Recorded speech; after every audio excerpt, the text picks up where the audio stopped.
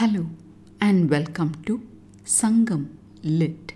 This is Nandini Karki, and in this episode we listen to a determined request put forth to a king as depicted in Sangam Literary work Puranaanooru 164, penned about the Velir King Kumanan by the poet Perunthalai Saathanaar. The verse is situated in the category of Paadaan Thinai or King's Praise and reveals the impoverished state of the poet's family. ஆடுநனி மறந்த கோடு உயர் அடுப்பின் ஆம்பி பூப்ப தேம்பு பசி உளவா பா அல் இன்மையின் தோளொடு திரங்கி இல்லி தூர்ந்த பொல்லா வருமுலை சுவைத்தொரு அழுவும் தன் மகத்து முகம் நோக்கி நீரொடு நிறைந்த ஈர் இதழ் மழைக்கண் என் மனையோள் எவ்வம் நோக்கி நினையி நிற்படர்ந்திசினே நல் போர் குமன எந்நிலை அறிந்தனையாயின் இந்நிலை தொடுத்தும் கொள்ளாது அமையலன் அடுக்கிய பண் அமை நரம்பின் பச்சை நல்யாழ் மண் அமை முழவின் வயிரியர் இன்மை தீர்க்கும் குடிப்பிறந்தோயே.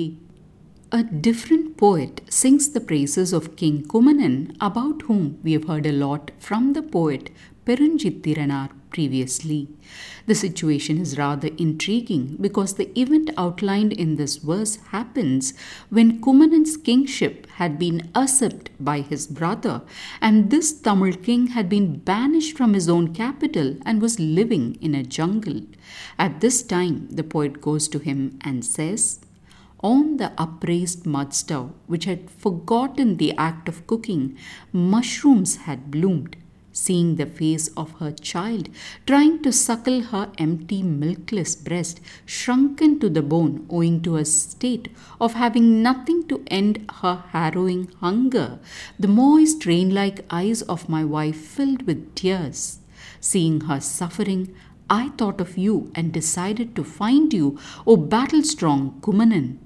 If you understand my state, even though you are in such a state, you will not let me leave without rendering gifts, for you are someone born in a clan renowned for slaying the poverty of performers who play on fine lutes made of leather with strings covered in tunes and drums covered in clay."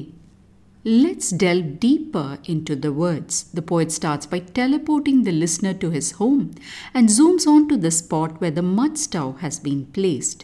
There, mushrooms are rearing their heads, a clear indication that the stove had not been used in a long while.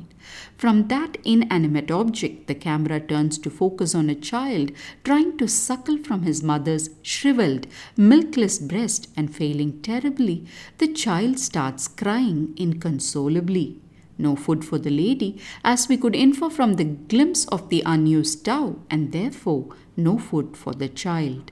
From the crying child's face, the lens moves up to capture the tears moistening the rain-like eyes of the mother, and the next shot changes to the poet's face looking at the tears of his wife. The moment the poet sees his lady's tears, he knows there's only one person to end their suffering, and that's King Kumanan. Now the poet tells the king that he knows fully well that whatever state Kumanan may be in, the king will not let him part from there without gifts once he hears of the poet's state. Why? Because the king is born to such a clan that has been celebrated for ending the sorrow of many a performer whose livelihood depended on their stringed lutes and clay-coated drums. The trust of this poet in the king's generosity is vividly sketched in the trajectory of the words that move from the mushroom-coated stove to the hungry child, to the tearful mother, to the watching poet, and ends by standing before King Kumanan. While that may be so, is it right for the poet to go seeking to this king who has already lost everything? Let's hold on to that question and see if we find our answer in the events that follow. Thanks for listening to this episode of Sangam Lit and journeying with me to ancient lands and minds. Please visit nandinikarki.com to share your thoughts and do spread the word about Sangam Lit. Until next time, Nandri, Vanakkam.